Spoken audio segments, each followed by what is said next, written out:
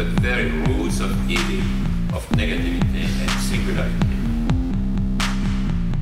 including the ultimate form of singularity, which is podcast. To the whole state of things, pure violence without object anymore.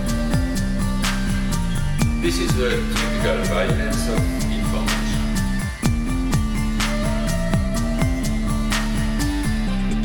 It's violent because what happens there is a murder of the real, the vanishing point of reality. Let's not have a misunderstanding here.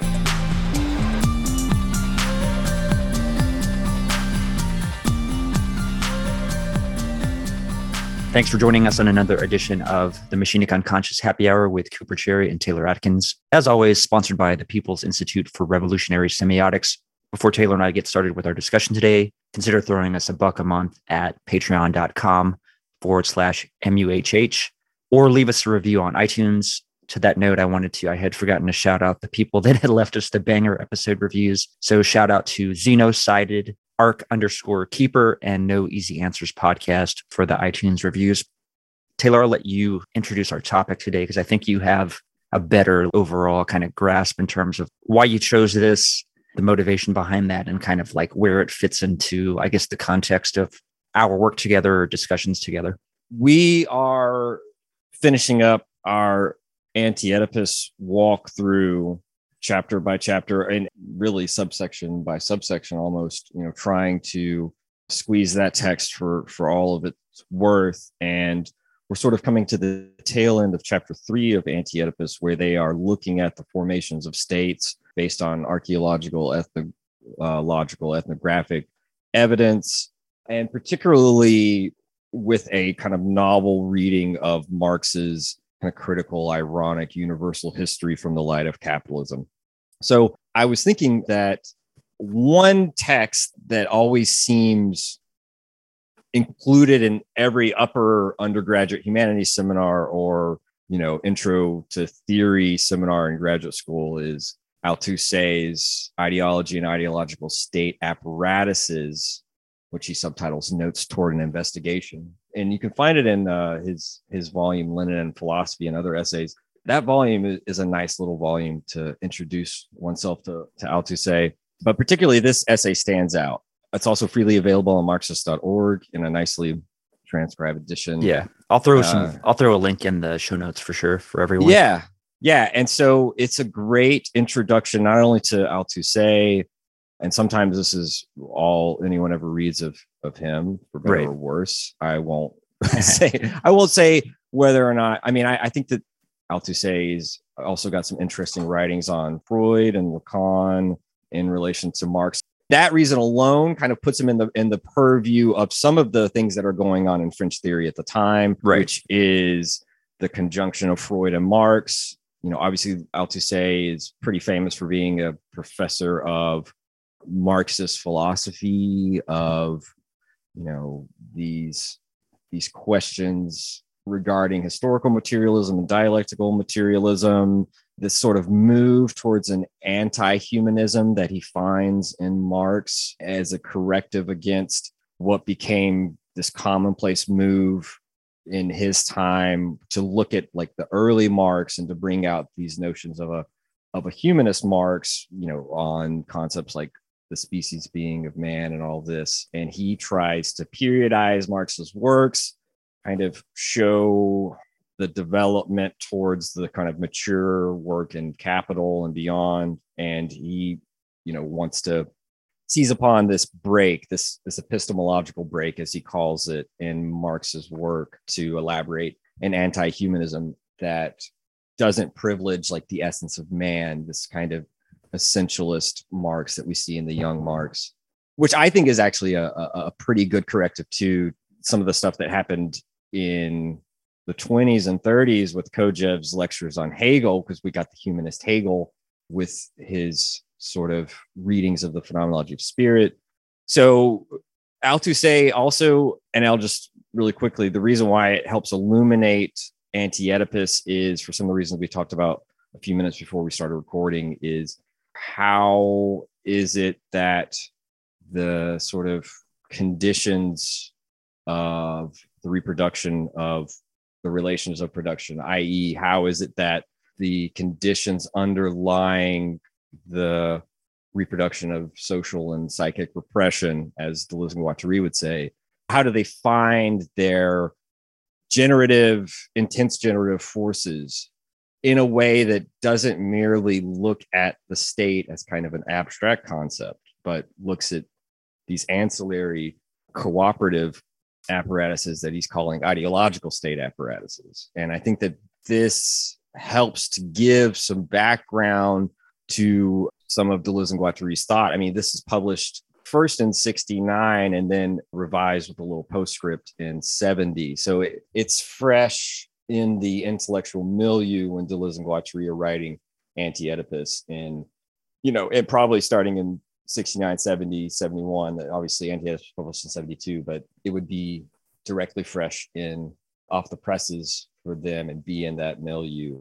So the last thing I'll say about Althusser and why I see him, even if they reject some of his basic concepts like ideology, which we'll get into, his constant kind of need, a lot of Althusser's interventions is this need to show that the Marxist dialectic, as he sees it and elaborates it, is completely different from the Hegelian dialectic. And it can't merely be understood as this famous phrasing of turning Hegel right side up. Yeah. Yeah. Or on a side or whatever. As inverting Hegel, that Marx doesn't merely invert Hegel, because to do so, you kind of keep the same structural tendencies, including, for example, the simplicity of contradiction. For Althusser, with Marx, no contradiction is ever simple.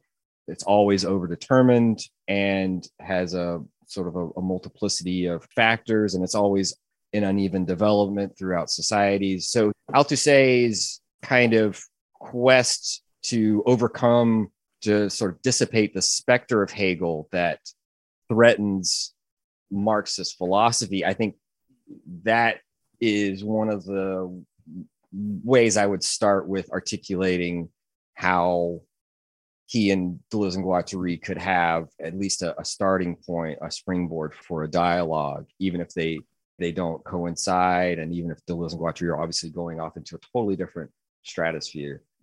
I guess I would bring up just briefly, for those who don't know, just the importance of just some biographical details on Althusser, having taught Derrida, Foucault, Michel Serres. And I think probably I think there's a lot of, although probably sort of different at the end of the day, but you can see certainly within Foucault's work, at least early on, the influence of Althusser, and at least in my opinion. Yeah. This is the second time I've engaged with this essay. The first time was to provide a little bit of color and in our discussions when I was doing the Ego book series on Max Stirner's The Unique in Its Property. And so I'd found some resonances in between what Althusser says in this essay and what some of the things that Stirner says in The Unique in Its Property. And I pulled some quotes from that because I had those. Luckily, I still had those notes, just to throw that little wrinkle in there, which I guess sort of makes sense, right? As Stirner is kind of this post-Hegelian. Does Althusser reference German ideology here? Yeah, I can't remember, because I was looking through. I did take it. You had mentioned, and I'm also curious too about what drove you to read Malice on Practice, and then the other essay on the Young Marx from Althusser. Yeah, I read those. I did a really cursory skimming, so I could just kind of look for what you were going for. So I'm definitely, just to put a flag in that as well, I'm kind of curious. Yeah, the other what your game plan was there, because that's kind of unorthodox for you. So right. The other stuff I read for today is Althusser's Marxism and Humanism, which I mentioned briefly, which is important for elaborating Marxist anti-humanism, this move away from the language of, say, the manuscripts of 1844, where this notion of a species being of man. I also read the thesis on Feuerbach, which is always good to go back and look at, because Althusser provocatively kind of says that the 11 theses on Feuerbach are these apparently simple declarative statements that are actually kind of riddles and have these ambiguous knots and can't necessarily be taken at face value. So I reread those. Yeah, that's interesting because, of course, Feuerbach is particularly in the crosshairs of Stirner. And I want to hear a quote. Also, that quote that he pulled soon from real quick too. I just wanted to mention also, so that you mentioned the anti-humanist strain within Althusser, and I think that is where I see as well. What Foucault kind of gets involved with, or at least you can kind of linearly see maybe that connection to where he draws that from, or kind of gets that idea. I know that one of the people in the crosshairs, it's not the only and not even the prime one, because Althusser is mostly criticizing Marxist philosophers that are going back to the early young Marx and kind of what he's saying, taking up a pre-Marxist point of view with humanism. But, existentialism and humanism that Sartre was famous for, that lecture, it's obviously one of his most famous and accessible texts, but it's almost anachronistic at the time, or at least seemingly it went against the current if you consider what people like Deleuze and Foucault, as you've mentioned, and Althusser go on to. In fact, Deleuze famously did not like that essay, even though he loved being in nothingness and read it over a weekend. You can just imagine just him devouring it. I also read Althusser's On the Materialist Dialectic on the Unevenness of Origins, and that I thought was helpful. But again, a lot of it is sort of discussing Marxist philosophy within Marxism. I read the intro and preface to For Marx, which kind of sets out what he's trying to do with his interventions in Marxist philosophy in the 60s. I read Contradiction and Overdetermination being one of Althusser's other kind of famous borrowings, really, but he's introducing the concept of overdetermination from linguistics and psychoanalysis into Marxist philosophy. Yeah. And I mentioned just a moment ago that, his beef with Hegel, or this Hegelian reading of Marx, is that contradiction would be simple and would be sort of the self-movement of the idea, this autogenesis, whereas, in sort of real historical context, it would be always complex and always have more than one aspect and more than one contradiction working at the same time. So, and then I read On the Young Marx and On Marxism. On the Young Marx was interesting because it gave the background for why he rejects the sort of humanism of young Marx. And what the young Marx texts help too is to show that, chapter 3 of Libidinal Economy, which is one of the densest and deepest chapters, Lyotard juxtaposes the young Marx and the old Marx. And so what I think is a kind of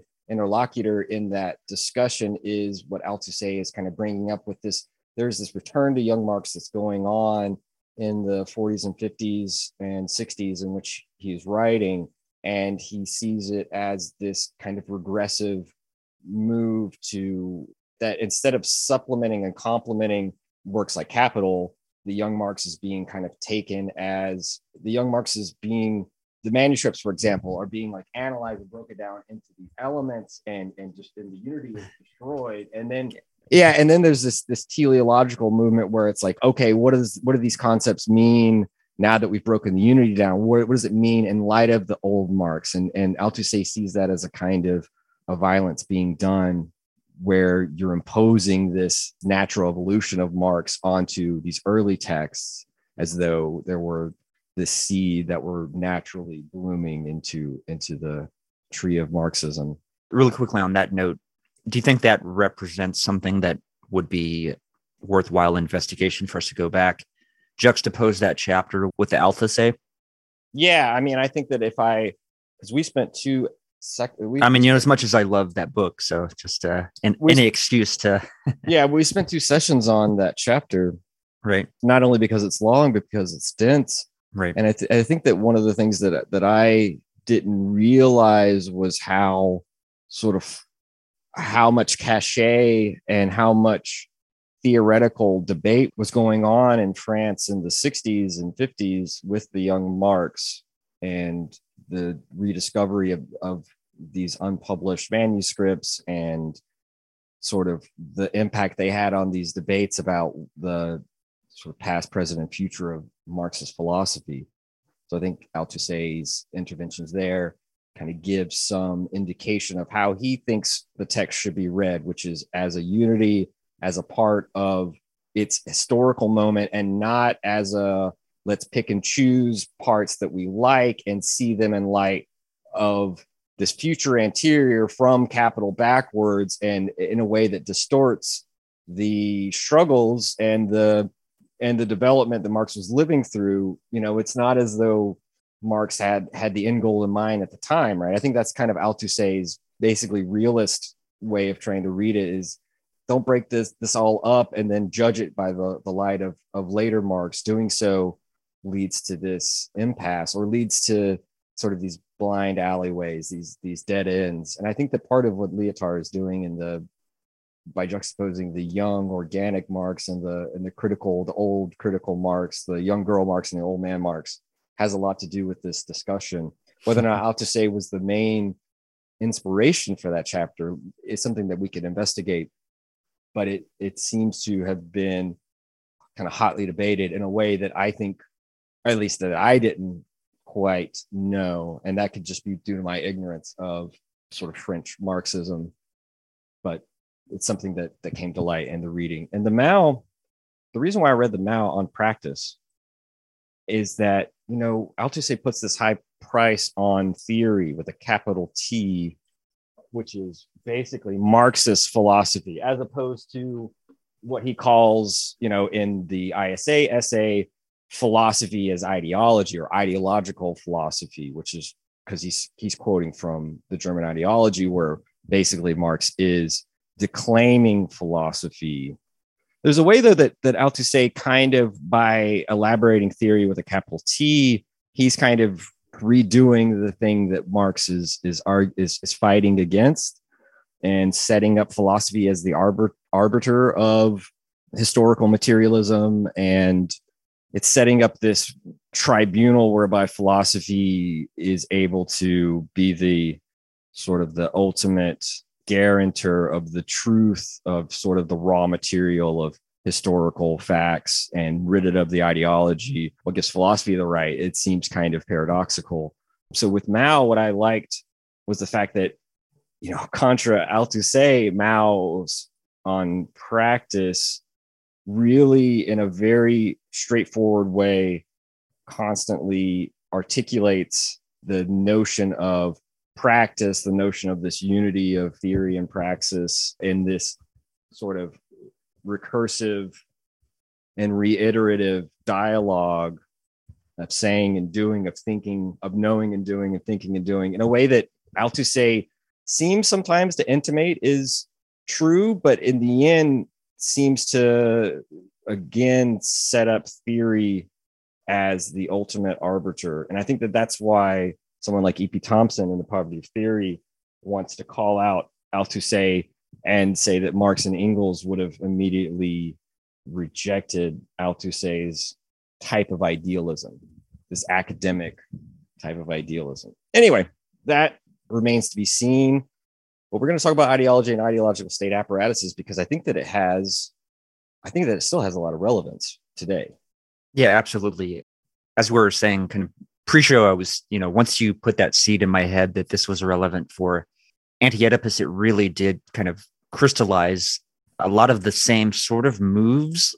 I thought, in my opinion, at least in my reading, I felt like a lot of the same moves were being made, or at least a lot of the same gestures, although, perhaps with alternative terminology or conceptually different.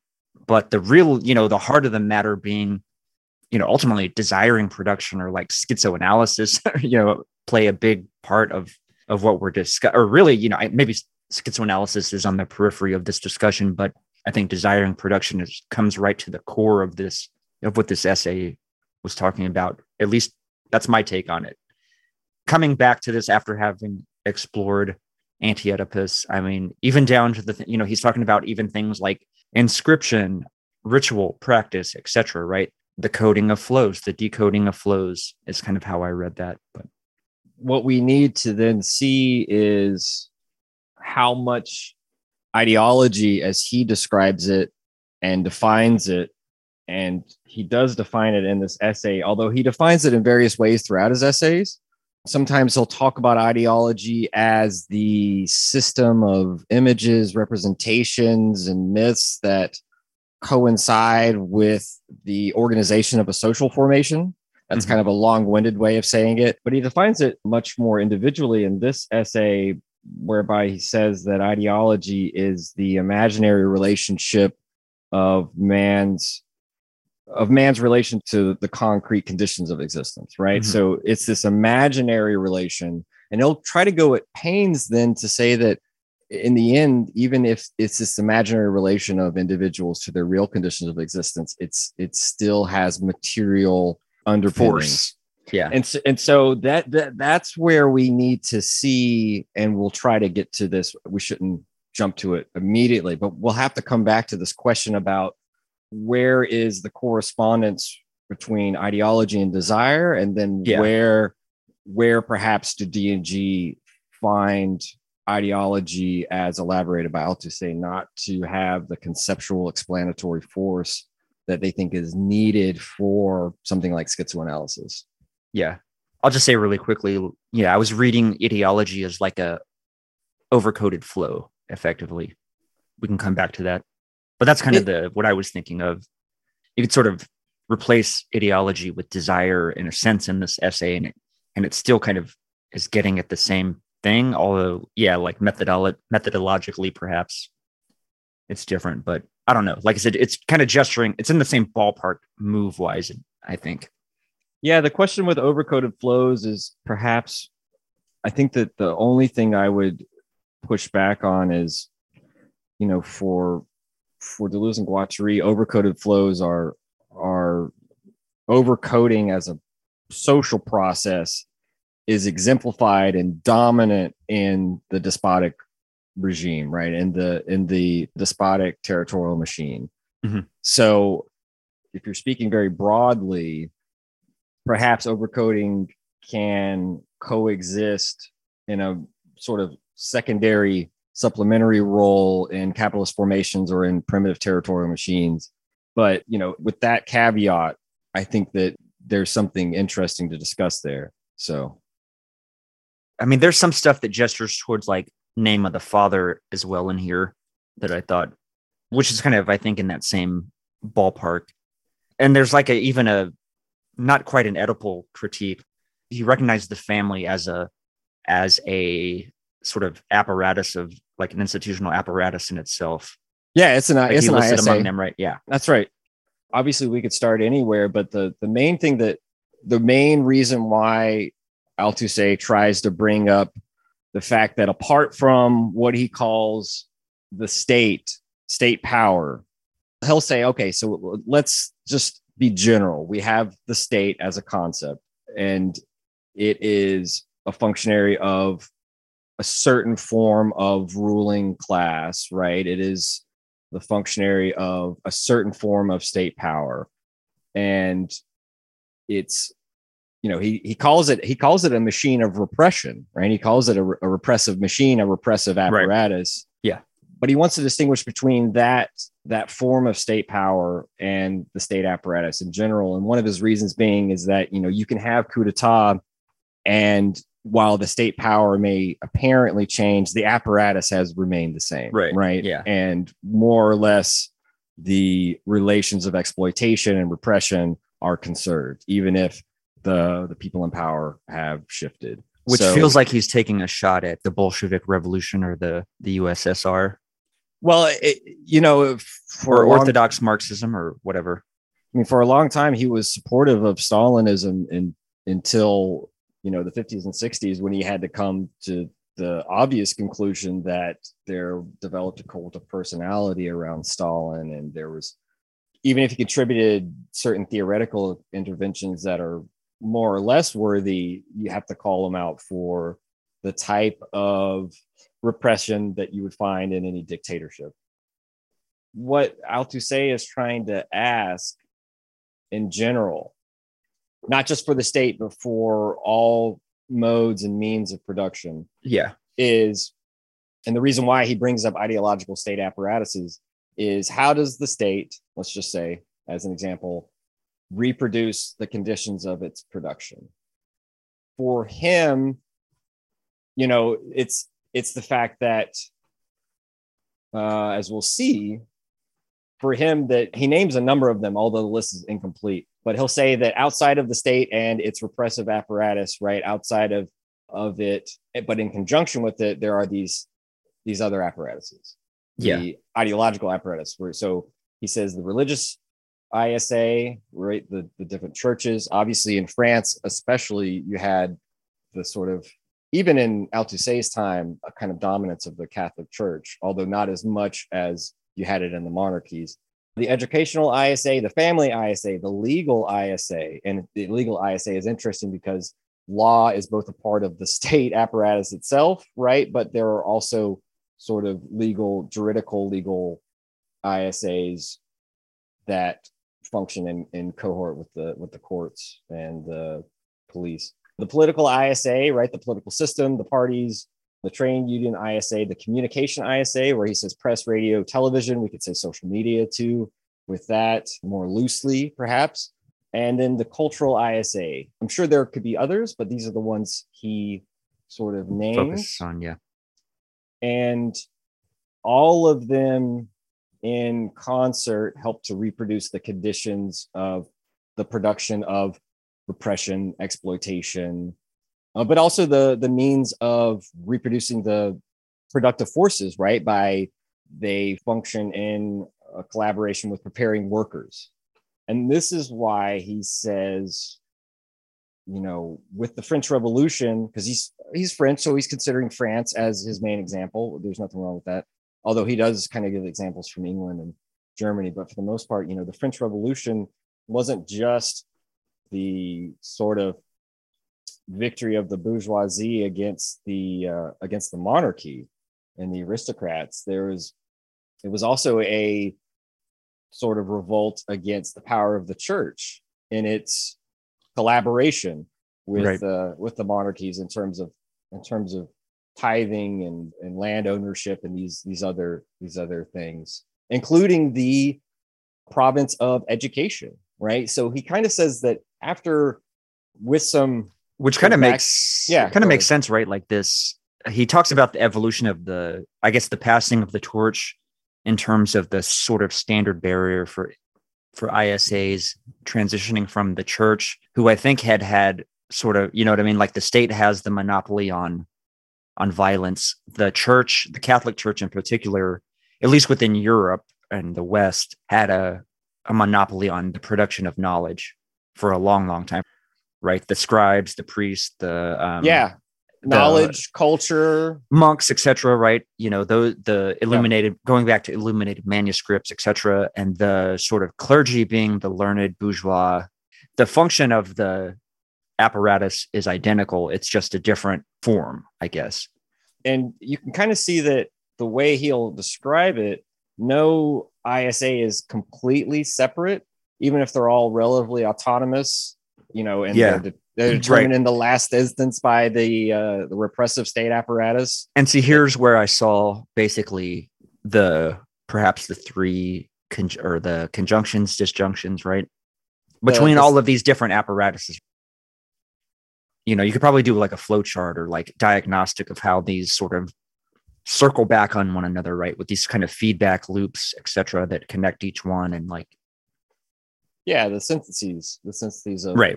Production, recording, and consumption. Exactly. Yeah. So in the 18th century, the church was the predominant ISA, right? It conjoined the family, right? Because even in the 20th century, you had all kinds of rituals of birth, of coming of age, of death is all within the church. It also had a cultural role, as you mentioned, right? It had the printing press begins with Gutenberg and Gutenberg's Bible. So the press, the communications ISA was largely dominated, I say, because he'll always use the thing about, when we think about Marx and infrastructure and superstructure, the infrastructure, the base being the economic, and the superstructure being the cultural, the religious, the ethical, etc., the ideological. He'll always use the Marxist language that, the superstructure in the last instance is determined by the infrastructure. And the same thing could be said of the ISAs, that in the last instance, they are determined by the sort of base repressive state apparatus. And yet they have these ancillary functions of, they also have this reciprocal kind of secondary interrelation and reaction upon the base.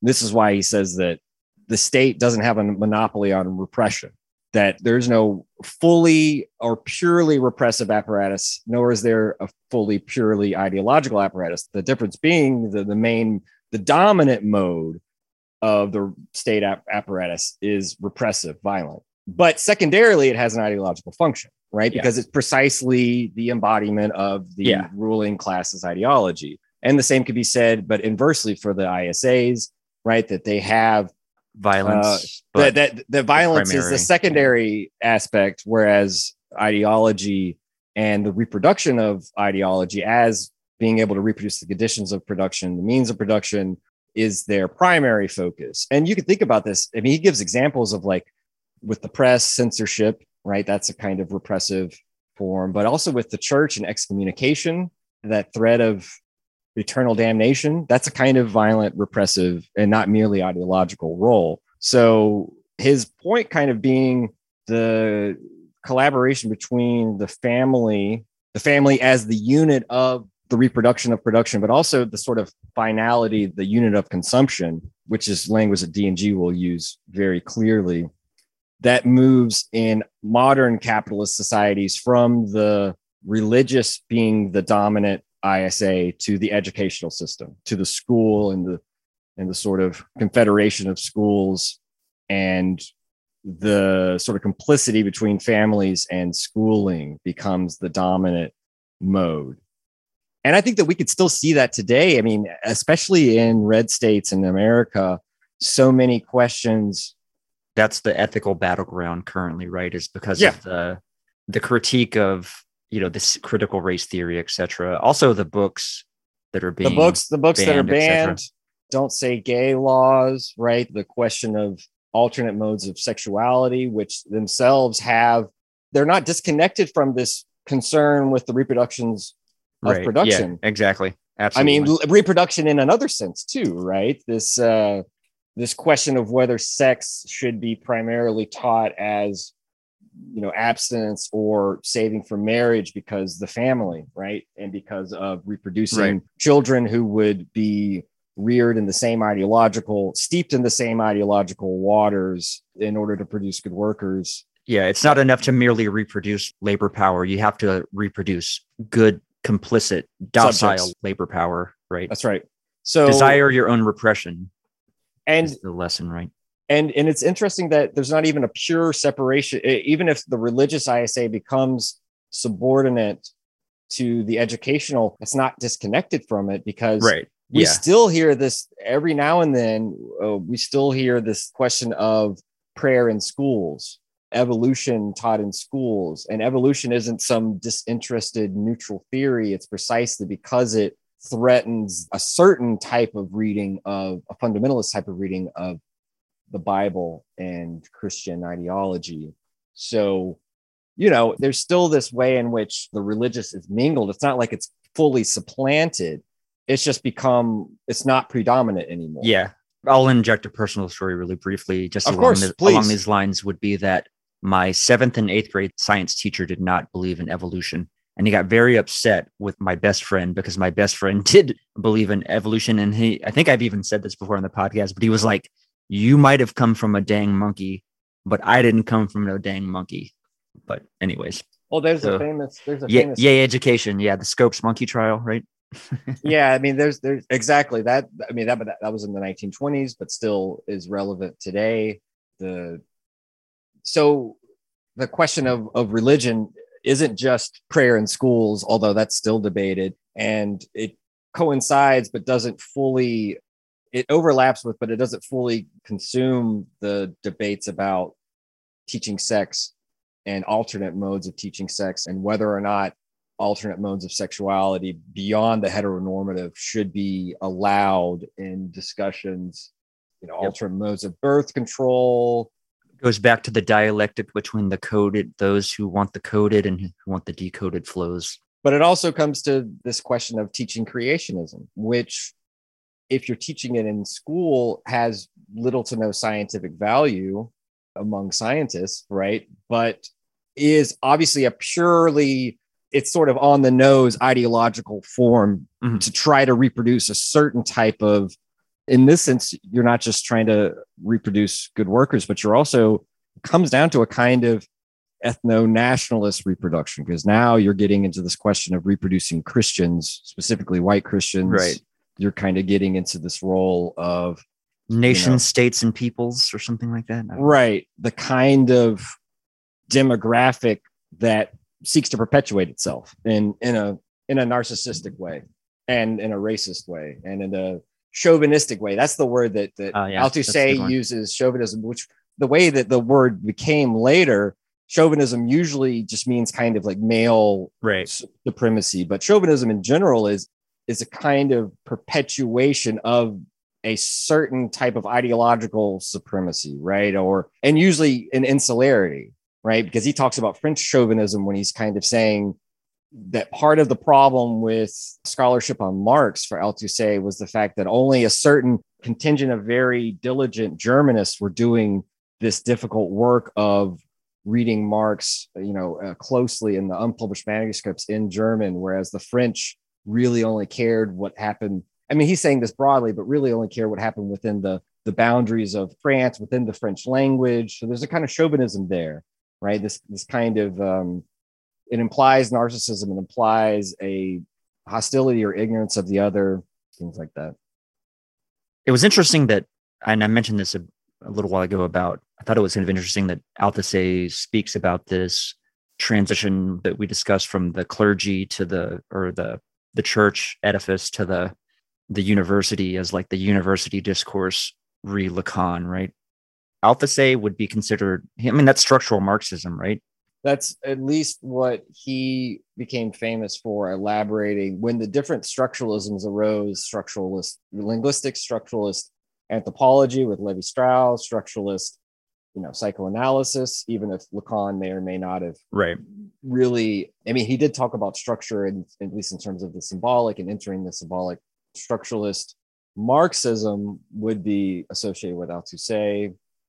So, and Deleuze delineates the differences and similarities in his essay on how do we recognize structuralism, and he includes Althusser and these others in that role. So, this ISA essay is a good peek into what structuralist Marxism would look like, particularly in this question that he asks: how are the conditions of production reproduced and secured?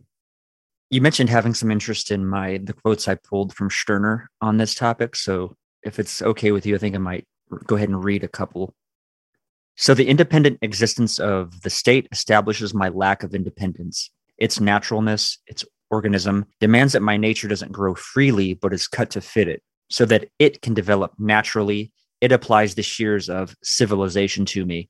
It gives me an education and culture suitable to it, and teaches me, for example, to respect the law, to abstain from the violation of state property, i.e. private property, to revere a divine and earthly sovereignty, etc. In short, it teaches me to not be culpable, by which I mean to sacrifice my ownness to sacredness.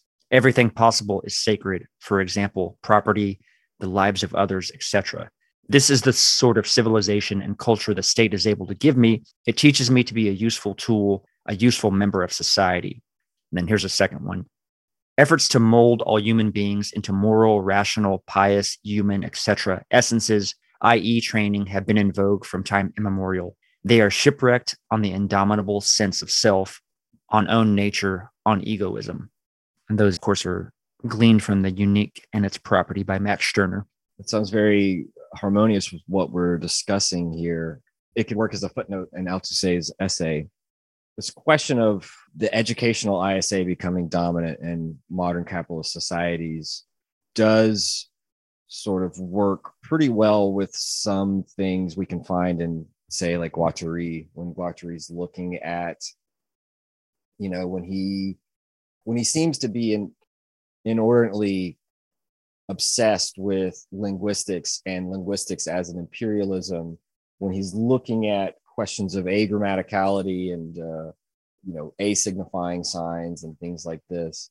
One of the things he says, among many others is this notion that no one is supposed to be ignorant of the law, right? No one is supposed to be ignorant of the legal ISA, let alone, let's say, like the political ISA or the cultural ISA or the communications ISA, right? There's supposed to be this, not just a certain know-how and skills that we glean from education, but we're supposed to sort of be this well-rounded person to function in society. But the main thing is, he's like, if you can't perform the dominant grammaticality, if you can't perform in or function in the dominant grammar, then how can you submit to law? And how can you be found competent? And so you have to be institutionalized, re-educated, right? You have to be sort of protected not only from yourself and from others, but from sort of harming the wholeness and totality of the legal institution. So there's a sense in which, Guattari is isolating, and along with Deleuze, you could see in A Thousand Plateaus more specifically, but Guattari's, a lot of his works, he's kind of articulating among the cultural ISA or along with it, this kind of linguistic, this idiomatic, this language ISA, right? Where it's assumed everyone is supposed to like learn the national language and speak proper French, as Althusser says, right? But that, I don't think that necessarily coincides with what Althusser calls the cultural ISA, which is literature, arts, sports. I think it's its own division or subdivision that is a prerequisite for even functioning within any of these ISAs, right? Acquiring a language in order to take orders, right? Because that's kind of what they say is like language is not about communication, it gives orders. So if you don't have the necessary know-how and wherewithal and skills bequeathed by the linguistic ISA, how can you follow orders or give orders if you're more in step with the ruling ideology, right? Because it's not just about training workers, it's also about training different managerial functionaries. It's about training soldiers, right? Which we know how important that is to obey the hierarchy of command. I think that in that sense, one thing that's missing from Althusser, even if he alludes to it every now and then, is the question of acquiring language so as to submit to the dominant realities, what Althusser would call the state apparatus and the ideological state apparatus. So I think that kind of, he's presupposing and that everyone is rational, everyone is linguistically abled, something that Guattari doesn't presuppose, right? Something that Guattari is, since he's working directly with individuals who have difficulties with this, schizophrenics, psychotics. Yeah, that's something that Guattari is very keen on discussing, that Althusser takes as a given. Really briefly, I want to do a callback to our episode on Swamp Thing, because just going back to that look at, what is it, the anatomy? No, I guess it's the whole arc, right? From Alan Moore's run on Swamp Thing. And one portion of this, Jason Woodrue, the Floronic Man, whenever he acquires, I guess, the Swamp Thing's abilities, whenever he attacks the small town of La Croix, right? It's the first three things that he does is he takes the police first, then the schoolhouse, and then the church, in that order. Yeah, which is kind of funny. And I pointed this out in that episode that like this kind of mapped on to this ideological state apparatus. Yeah, it does. And it's interesting that the town name La Croix is the cross. So you might think that the church would be the first to go, but yeah. And maybe if the comic book were set in 18th century, right? Exactly. That would be the first to go. Certainly 18th century France, right? Oh yeah, that's a good callback. I think the army, which for Althusser is a part of the repressive apparatus, not itself an ideological state apparatus, which is interesting, right? It's its own kind of. It's a question about, like, for example, the prison, which is something that obviously Foucault is famous for, maybe even stereotypically famous for. But the prison too would be a part of the would be a part of the repressive state apparatus and not ideological. But you can see obviously that with a kind of maybe empty notion like rehabilitation. I'm thinking of Shawshank Redemption when Morgan Freeman's character, the last time he's up for parole, and he's like, rehabilitation is just a bullshit word that that gives people like you, young people like you, the power to wear these fancy suits and throw around. And and feel important. It's interesting to note that obviously the prison isn't merely, even if it's dominantly violent and repressive, depending on the state, there are modes in which rehabilitation is taken more seriously. Just think of like Scandinavian prisons versus the American industrial prison complex. I mean, I just kind of was throwing in that because it kind of just rang. It was a nice little refrain back to that episode.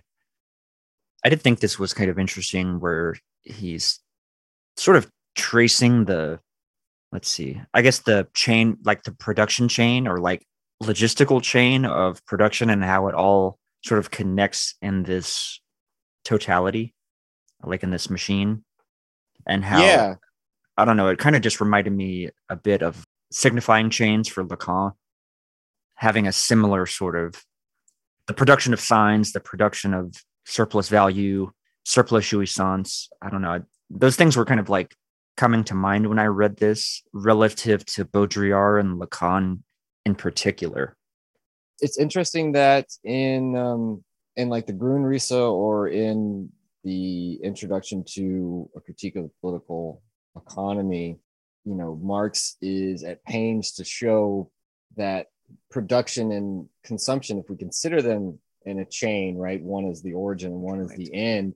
At the same time, they fuel one another, right? And you can't have consumption without production. Obviously, that seems easily conceivable, but you also can't have production without consumption. And the example Marx gives is really cool because it seems like an example that Deleuze and Guattari would give in Anti-Oedipus, because he says, think of a railroad system. Think of a railroad without any trains to move on it. What is it then? You could say it's a kind of monstrous aesthetic object that's useless, and we could go into like Baudrillard or Bataille and expenditure. But the point being, without the railroad being used up, without it being consumed and consummated in that end, can you really say it's productive? So I thought that machinic example was cool. That's where the syntheses, I think, are relevant too. I think particularly the last thing you said, right? Yeah. And the fact that Althusser talks about the state apparatus, which he wants to always qualify as repressive, that he calls it a repressive machine. I do think that there are that kind of way of talking about it is it's Marxist. It's very confluent with Marx, but obviously D&G take the notion of machine and try to run with it and take it to its extreme consequences. And, for them, they discuss the state as an apparatus of capture in A Thousand Plateaus. And it's not just an apparatus of capture insofar as it captures a sort of regional peoples and subordinates them to a central kind of state peoples or despot, but also in the sense in which it captures a war machine that is exterior to it. And this is partly why, some of the things Althusser says about the army, that, if the police is the first on the ground's direct imposition of order and violence, then the army is kind of a last resort fallback to indirectly impose the will of the repressive apparatus. It's not quite the same, but it has a kind of logic that resonates with this notion that the war machine is exterior and captured. One of the things he turns to, because he has two general theses, and we've talked about one of them, but I guess we should go back over it before we go to the second one, which is that ideology is the imaginary relationship between man and his real conditions of existence. And he does work through how ideology in the end is still material, right? It still concerns material practices. It's still, even if it's not imaginary in the sense in which, well, definitely not in the sense in which Lacan talks about the imaginary. It's not imaginary in any sense in which it's mere illusion, although there's an aspect of that. And it's not even imaginary in the sense in which Marx works it out in his early writings, where it's about this relationship. It's the fact that, man is alienated in those real conditions themselves, right? It's imaginary, I think, in the way that I think that for him, it's imaginary in a way that it functions in an unconscious way, right? He says this in other essays, but in this essay, he's trying to make clear the role of consciousness, specifically in the role of us becoming subject, which is one of the most famous parts of the essay, this notion of interpolation or hailing, and how we are always already subjects because even before we're born, and Lacan will say this too, we're sort of, there's already a place marked out for us, right? Even right. Before we're born in the symbolic, right? Is what Lacan would say. Yeah. Like our being is kind of overdetermined in the last instance.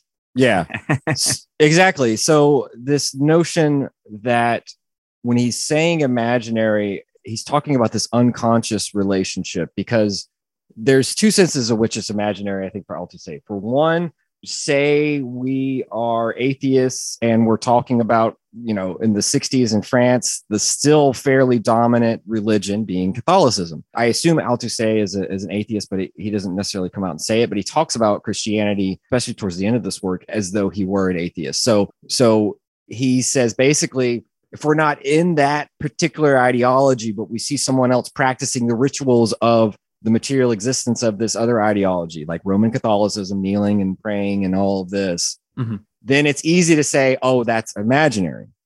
Now, he says that unless we're good Marxists or Spinozas, it's always ideology that someone else does. It's not, right, yeah. I'm never in ideology. Now, he says this ironically because he's saying, no, in fact, ideology isn't contra Marx, around the time of his epistemological break from the ideological young Marx to the scientific continent that he opens up.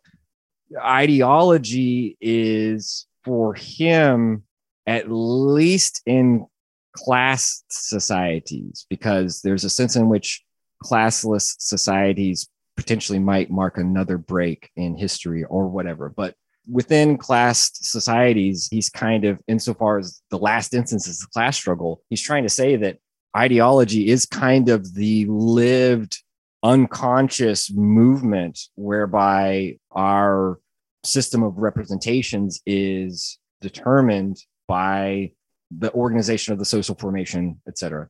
So there's a sense in which for him, the body without organs, right? Right. I mean, yeah, the body without organs and the socius in that tension. So there's a sense in which it's imaginary insofar as it's unconscious, insofar as we have to live through and struggle against the sort of ideological plating and system of representations, and in fact use the ideology of the ruling class against itself. So there's a sense in which we have to come to consciousness through class struggle to sort of turn the ideological platings and turn it into a weapon. But the lived sense in which we sort of swim through ideology as though it's our milieu, I think that for him is why it's imaginary, because it's almost too immediate, right? We live through it, and if we claim to be outside it, that's in some instances that's really when we are deeply within it, because of this kind of denial and repression, to use Freudian terms that he's not unwilling to turn to. Yeah.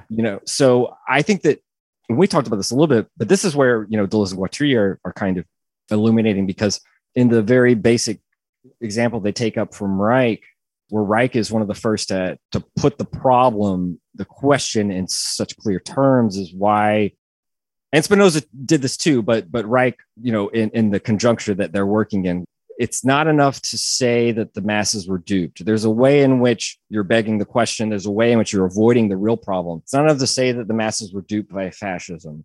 The point is to analyze and to sort of articulate how they desired fascism. And if you're not asking that question or posing the question in those terms, you're still sort of begging the question. You're still sort of presupposing what you wish to explain.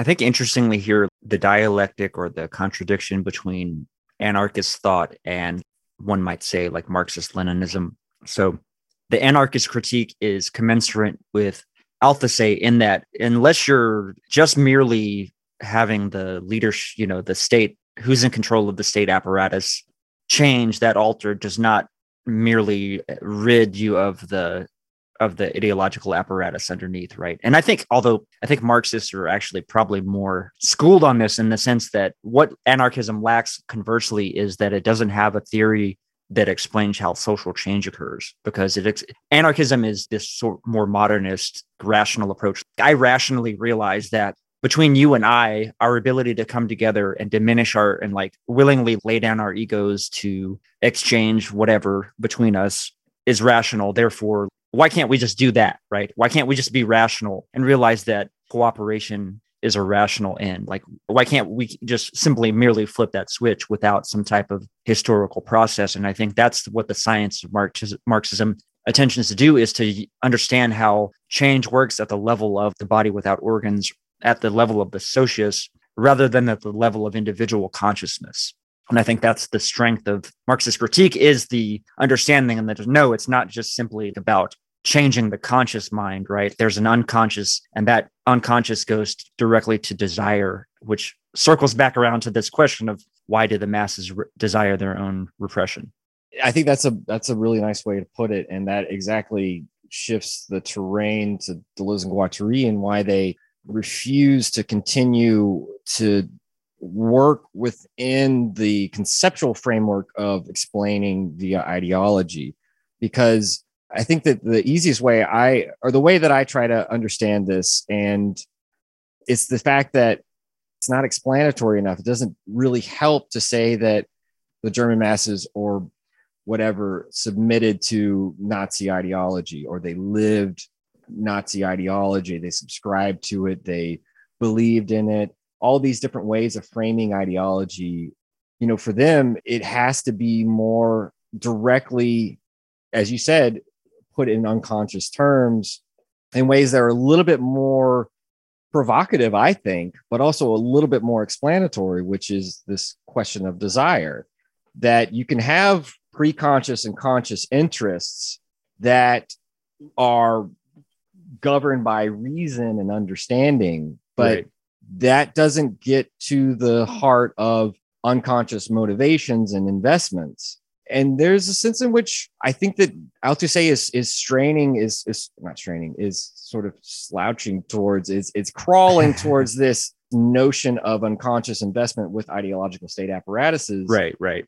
But I think that Deleuze and Guattari, when they say in A Thousand Plateaus that ideology does not exist and has never existed, it's not necessarily to say that there isn't this way in which we live through these prejudices we've inherited, this worldview that we've inherited, but it's that ideology doesn't explain that.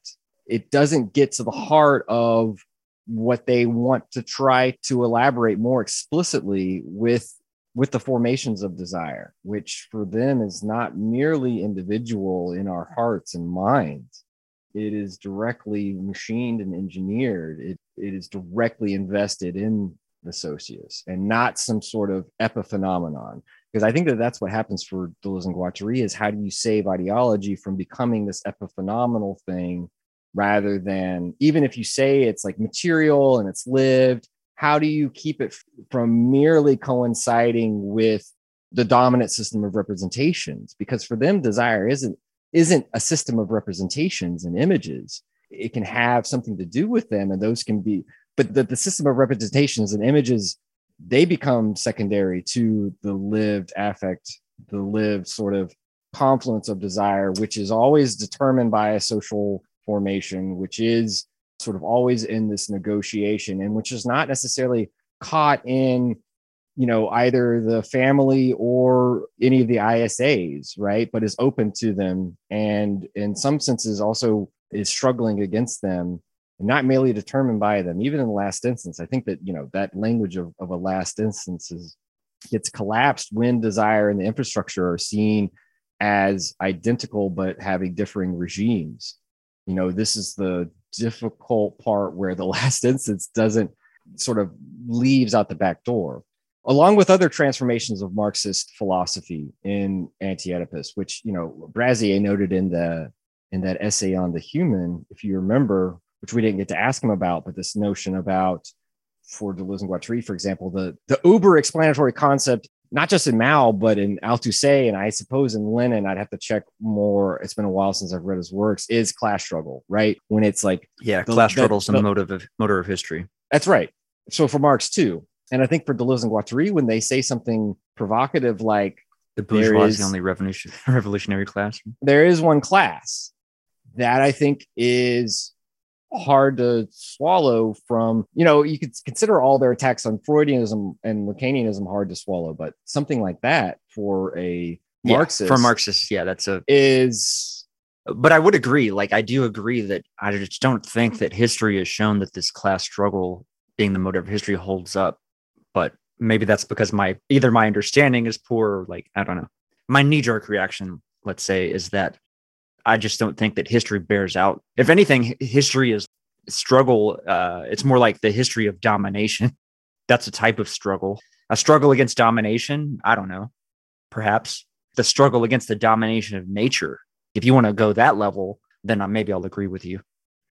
Right? Kind of going back to even what we discussed with Brassier on that notion of this dialectic of nature and culture, and having to dominate nature to reproduce our own, to reproduce the productive system, to reproduce the social, to reproduce our own being.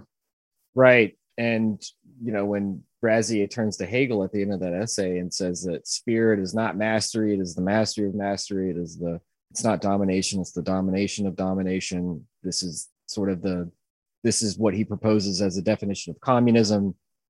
I'm not sure if that type of analysis isn't that far from Deleuze and Guattari, but the terms would have to be shifted. And I think that this notion of unrooting, as Foucault says at the end of the preface to Any of Us, not to become enamored of power, not to will power, as Nietzsche says, right? That the will to power becomes perverted and bastardized when power is what is willed. Same with war. When the war machine takes war as its object, this is when we start to go down the road of totalitarianism and fascism. So that's the first part of ideology, the first definition of this theory of ideology, which is a helpful definition because sometimes Althusser can be, like many French thinkers, circumlocucious, right? So when he defines ideology not merely as a system of representations or this product of the organization of social formations, which obviously it has ties to because it's in this dialectic between the real conditions of existence and the imaginary relationship that individuals feel with those conditions of existence. I think that's the first part. So the second part that he says that ideology has no history. And he very quickly says that it's not that ideologies in the plural have no history, because obviously they're going to be a product. They're going to be in this relationship with the social formations, as I said, but that ideology in general has no history. This is where he turns to Freud and turns to this notion that in the same way that the unconscious has no history, ideology has no history, or at least in the same sense in which the unconscious in general has no history, ideology has no history. And I feel like this is where I don't necessarily agree, but I think it's something that we should spend a few moments talking about. And maybe I'll get your thoughts first before, if you had some thoughts about this claim. You already said this, but refresh my memory. Like, I felt like Deleuze and Guattari had said this, or something has no history, or where do I know this from? Like, because this caught me when he said ideology has no history. I immediately went to something that Deleuze and Guattari had said, but I'm not sure. Possible, but that they say this in parrot Althusser, but it would be at the, or maybe it was the unconscious aspect of it. I don't know. It rang a bell, and I was like, "Oh, okay, this sounds really interesting." Well, I would have to take issue even with Deleuze and Guattari if they said that this unconscious has no history. Sounded really familiar from something I've read, and I just couldn't place it. They say no history one time in Anti-Oedipus, where they cite Marx, and they're citing, they're talking about one of Freud's teachers, Clarenbeau. Clarenbeau is the Feuerbach of psychiatry, the sense in which Marx remarks, whenever Feuerbach looks at things as a materialist, there is no history in his works, and whenever he takes history into account, he is no longer a materialist. That's the one part where they say the phrase no history. with Freud, two things I would bring up to question whether or not the unconscious has no history. Now, the unconscious doesn't recognize negation.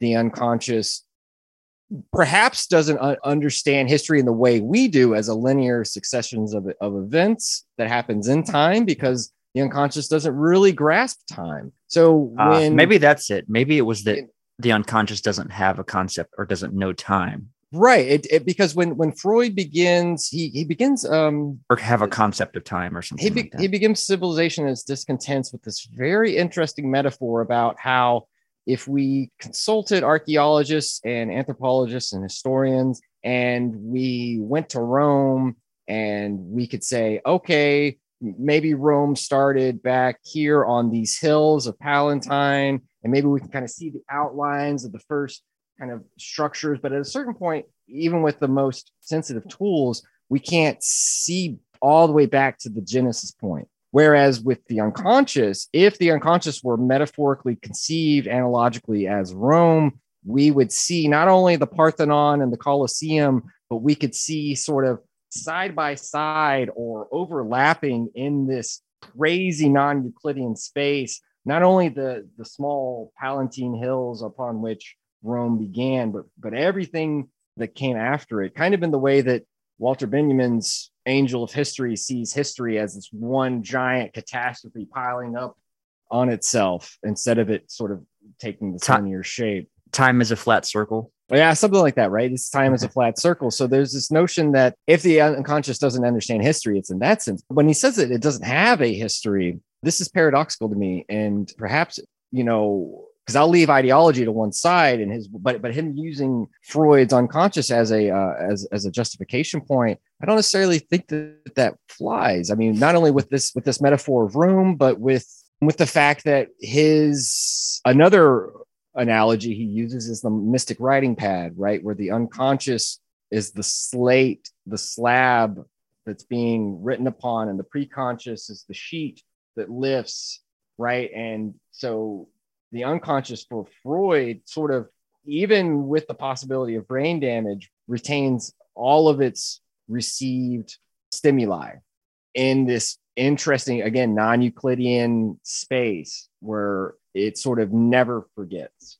This is why repression is interesting, because it's this function of a collaboration between the preconscious and the unconscious. And it's not like the unconscious is forgetting anything. It's the very fact that the unconscious retains that the traumatic kernel or whatever. Right. So there's that part, but then there's also this notion that we aren't born with an unconscious. And not even to go with like Guattari and his analyses of the unconscious, but even with Freud, if we consider like individuals having their own little personal unconscious, which, Guattari and Deleuze would kind of want to say, fantasies are collective, the unconscious is machinic, and it's not necessarily our own little space in our heads. But let's just take a basic Freudian model.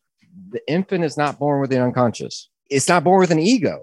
These things the brain since we're born too early, so to speak, right? Since we're born defenseless and helpless, we are not born with these apparatuses of the unconscious, of the ego, of the superego. All of those take place in a psychogenesis that takes time, that evolves. Right.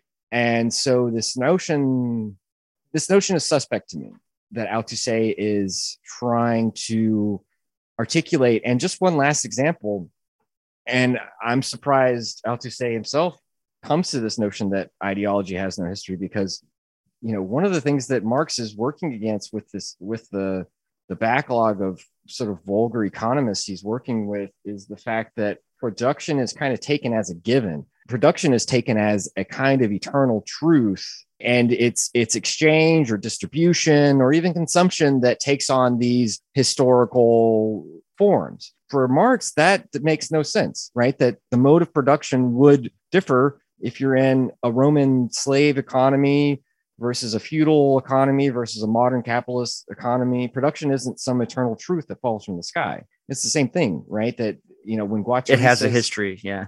I mean, when Guattari says we have the unconscious we deserve, he's not talking about some sort of eternal given. Transcendent. Yeah. A priori.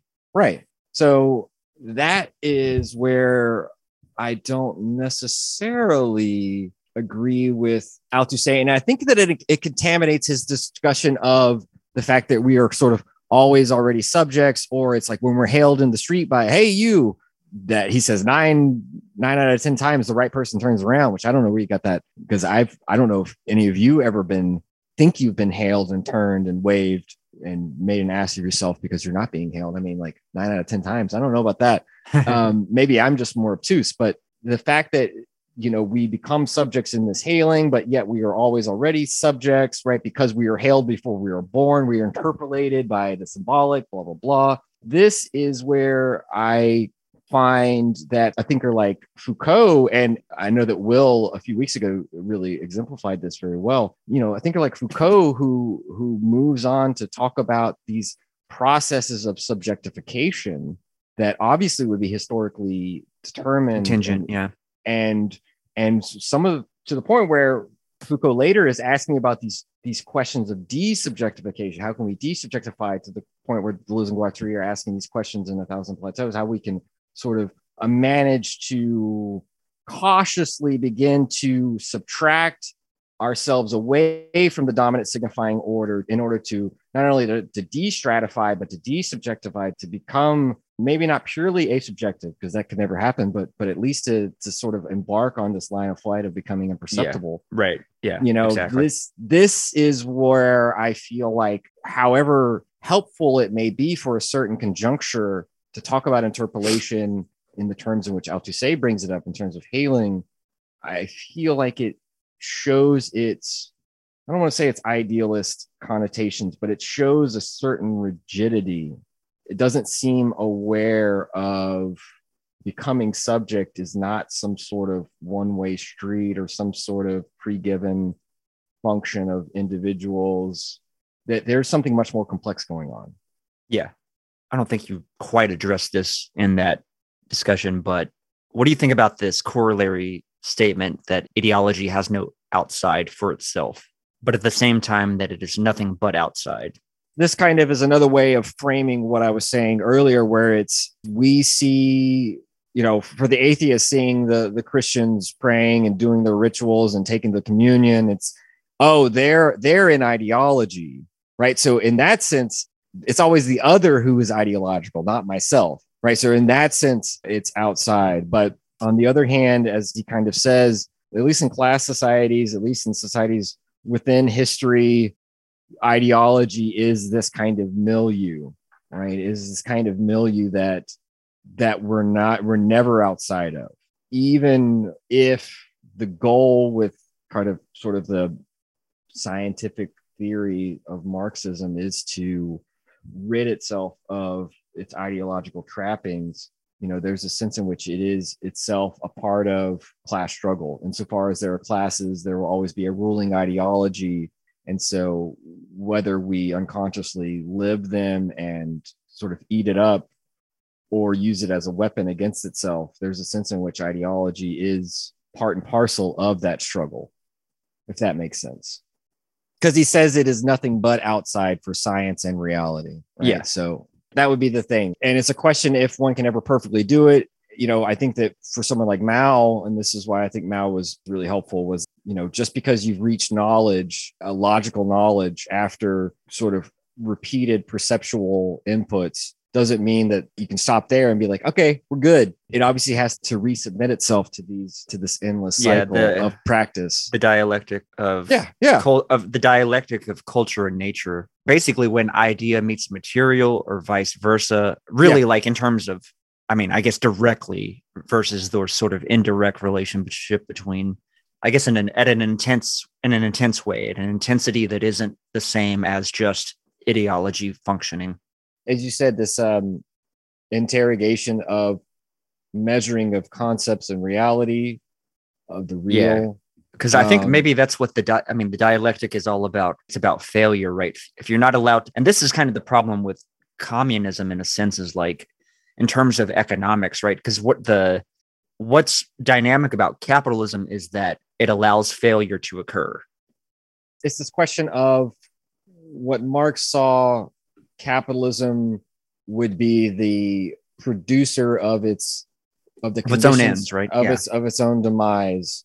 And Deleuze and Guattari think this as well, but not necessarily in terms of contradictions, right? No one's ever died of contradictions. They're kind of famous for saying that. But they do think that it is only by, at least in the time of Anti-Oedipus, it is sort of, to use the phrase, accelerate capitalism's, they don't really talk about it in terms of contradictions, but in terms of this move towards pushing it towards its exterior limit, right? It's pushing it so fast that it can't renegotiate the different limits in which they analyze it, the interior, the imaginary, the exterior, the immanent limits, pushing it so fast that it can't right itself, which is why, Guattari says like more gadgets, more things, more bullshit, like just, and whether or not that pans out or will pan out, or whether or not that it's the true way to do it, there is a way in which it both harmonizes with kind of Marx insofar as it's like, we got to have more contradictions. I just think they're wary of that notion of contradiction. That's again why they are abnormal Marxists. Well, I mean, to me, it's almost like the negative dialectic, because it's difference is always going to reproduce itself, and that's always going to reproduce contradiction within totality, which is going to, you know what I mean? So there is no teleological endpoint. There will always maintain some type of, and that almost goes to that dialectic, or that idea of the scapegoat that I've been kind of on too, right? Like there's almost always this difference, right? The return of difference, in a sense, return of the empire, or the empire strikes back. It's like difference strikes back, because you can't have a whole, like the only way you can have a whole totality is if everything stops, right?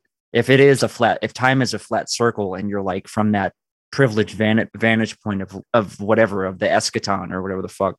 Yeah, the scapegoat has a positive function for, the signifying despotic regime. You can even say capitalism. I mean, that would be Durkheim too, which I've like harped on so often about what is deviant is always going to be redefined, because it does have a positive function on the reverse side.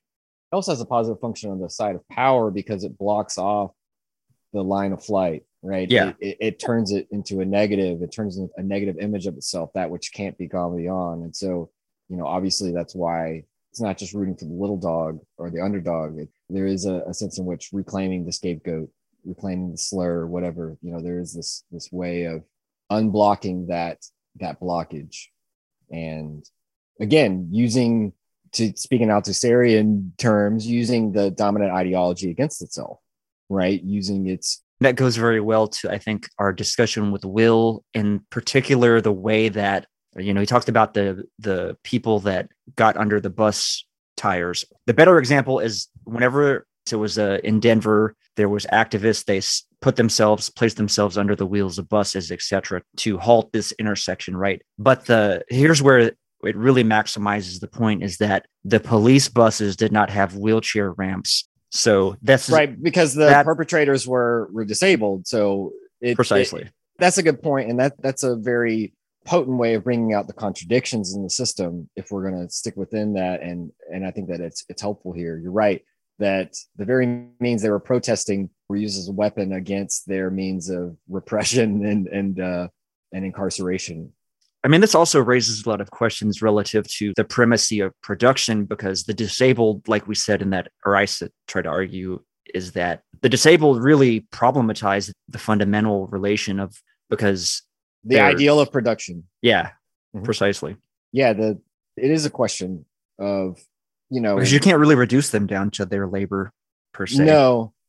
And capitalism still has ways of trying to recoup it, insofar as it's moving technical apparatus, moving more and more to a service industry rather than a production industry, at least in certain parts of the West. I mean, America included.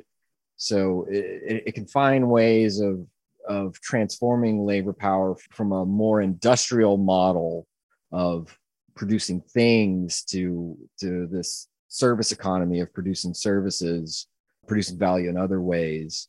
But it's, again, so many factors are in contention with this, as Marx already saw: the automation, the need for less and less labor. And Althusser even points it out in this essay, right? This question of the standard minimum wage, not just to have the worker come in and feed himself and clothe himself and come in the next day, but also to raise children, to produce workers in the future, and how that minimum wage itself is historically, socially, regionally determined, right? Determined. Yeah. Germans need beer, French need wine, etc. I mean, I thought that was nice. Yeah, it's nice when Althusser can be concrete and give right. concrete examples, because many times, as Thompson tries to show, Althusser, with his kind of philosophical prejudices, is sometimes he confuses empiricism, right, as denounced by Marx and Kant and others, with empirical facts and procedures, and wants to sort of throw out the baby with the bathwater. That's part of being a sort of academic, right? That's part of being a Marxist from the lecture hall, not to the smooth skin academic that Lyotard goes in on, right?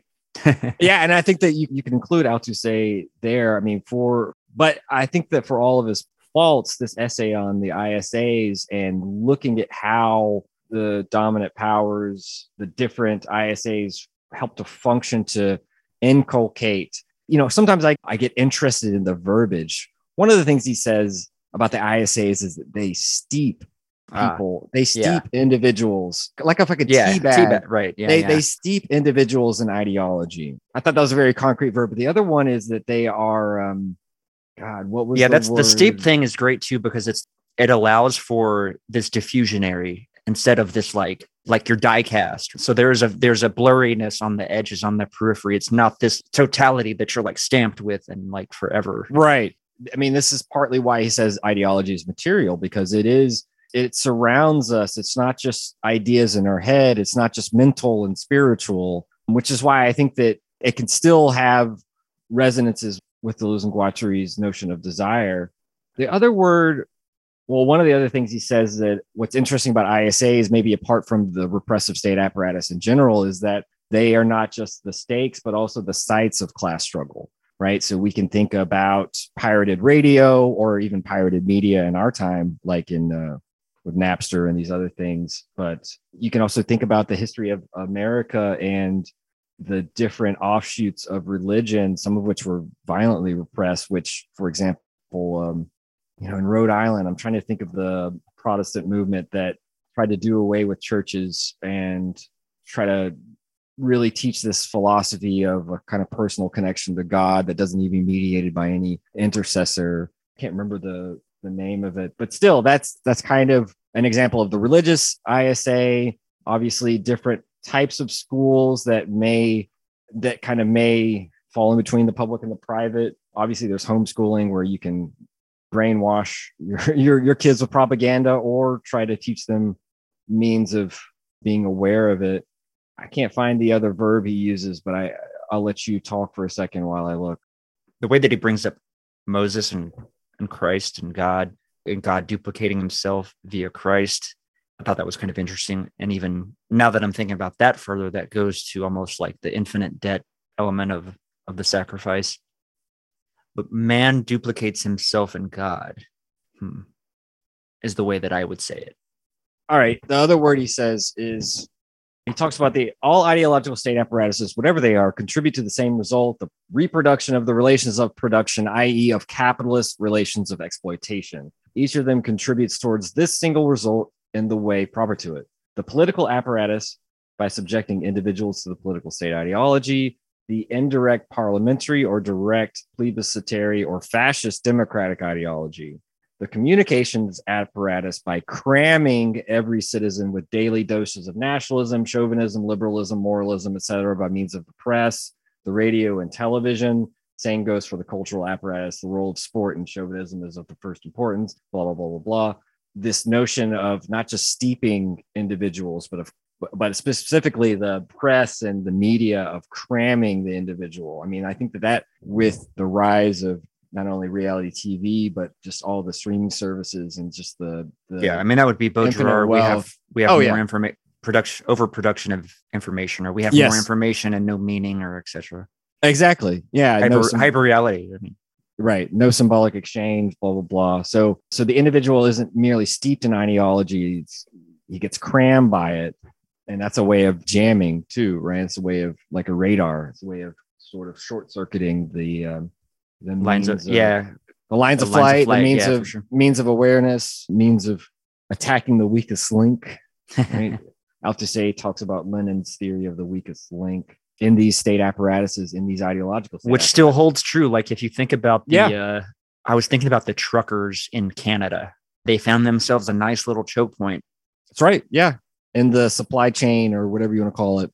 I think the data centers are the new railroad, to reference Lenin there as well. But I won't elaborate on that little point. That gets us into partly, it at least resonates into something that Baudrillard says with the spirit of terrorism and the rise of computer viruses, right? I mean, I think that that's part of what you're talking about with the data centers being weak points, but also just the I love you virus that he uses as an example, right? It's yeah. Well, I mean, even more topically with Ukraine, whenever Ukraine was a very large producer of, I guess, a lot of Bitcoin and crypto blockchain type stuff was housed in Ukraine. And so that whenever the rumblings were going on in the prelude to the war, you know, there were some pretty severe swings, I think, at least in terms of Bitcoin's value.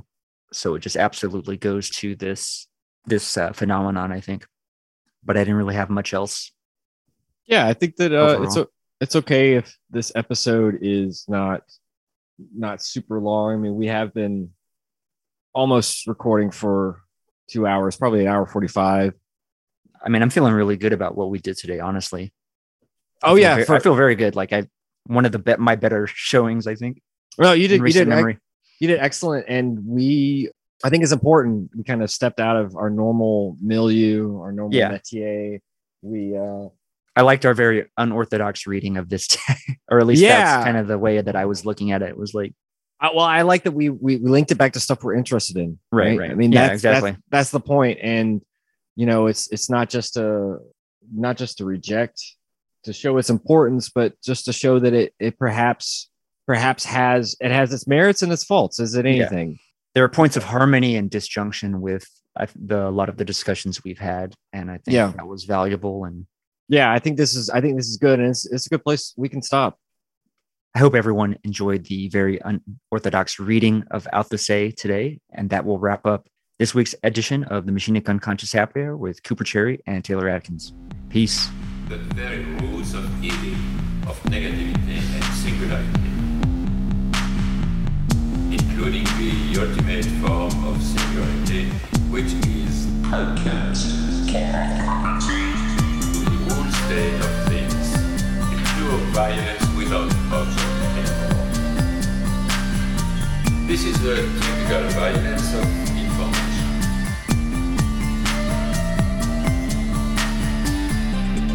It's violent because what happens there is a murder of the real, the vanishing point of reality. Let's not have a misunderstanding here.